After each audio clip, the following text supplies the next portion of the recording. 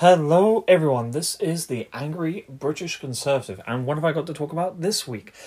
Well, this week is the 13th of July, 2020, and I thought I'll talk about something which is very close to my heart. Northern Ireland, and the bands and the Protestant marchings and the Orangemen marching.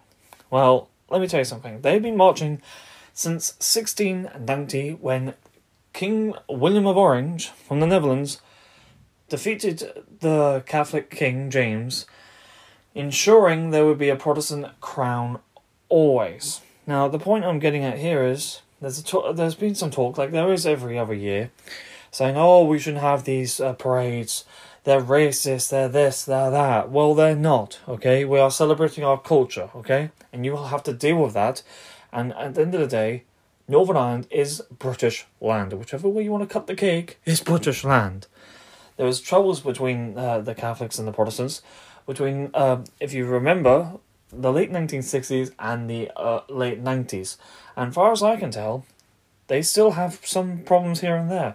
But as a proud monarchist / loyalist, we're not going to give in. No surrender, okay?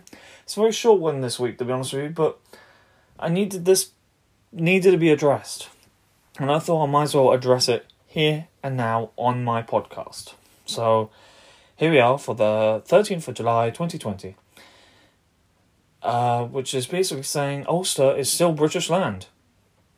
Anyways, thank you all for listening. Bye everyone.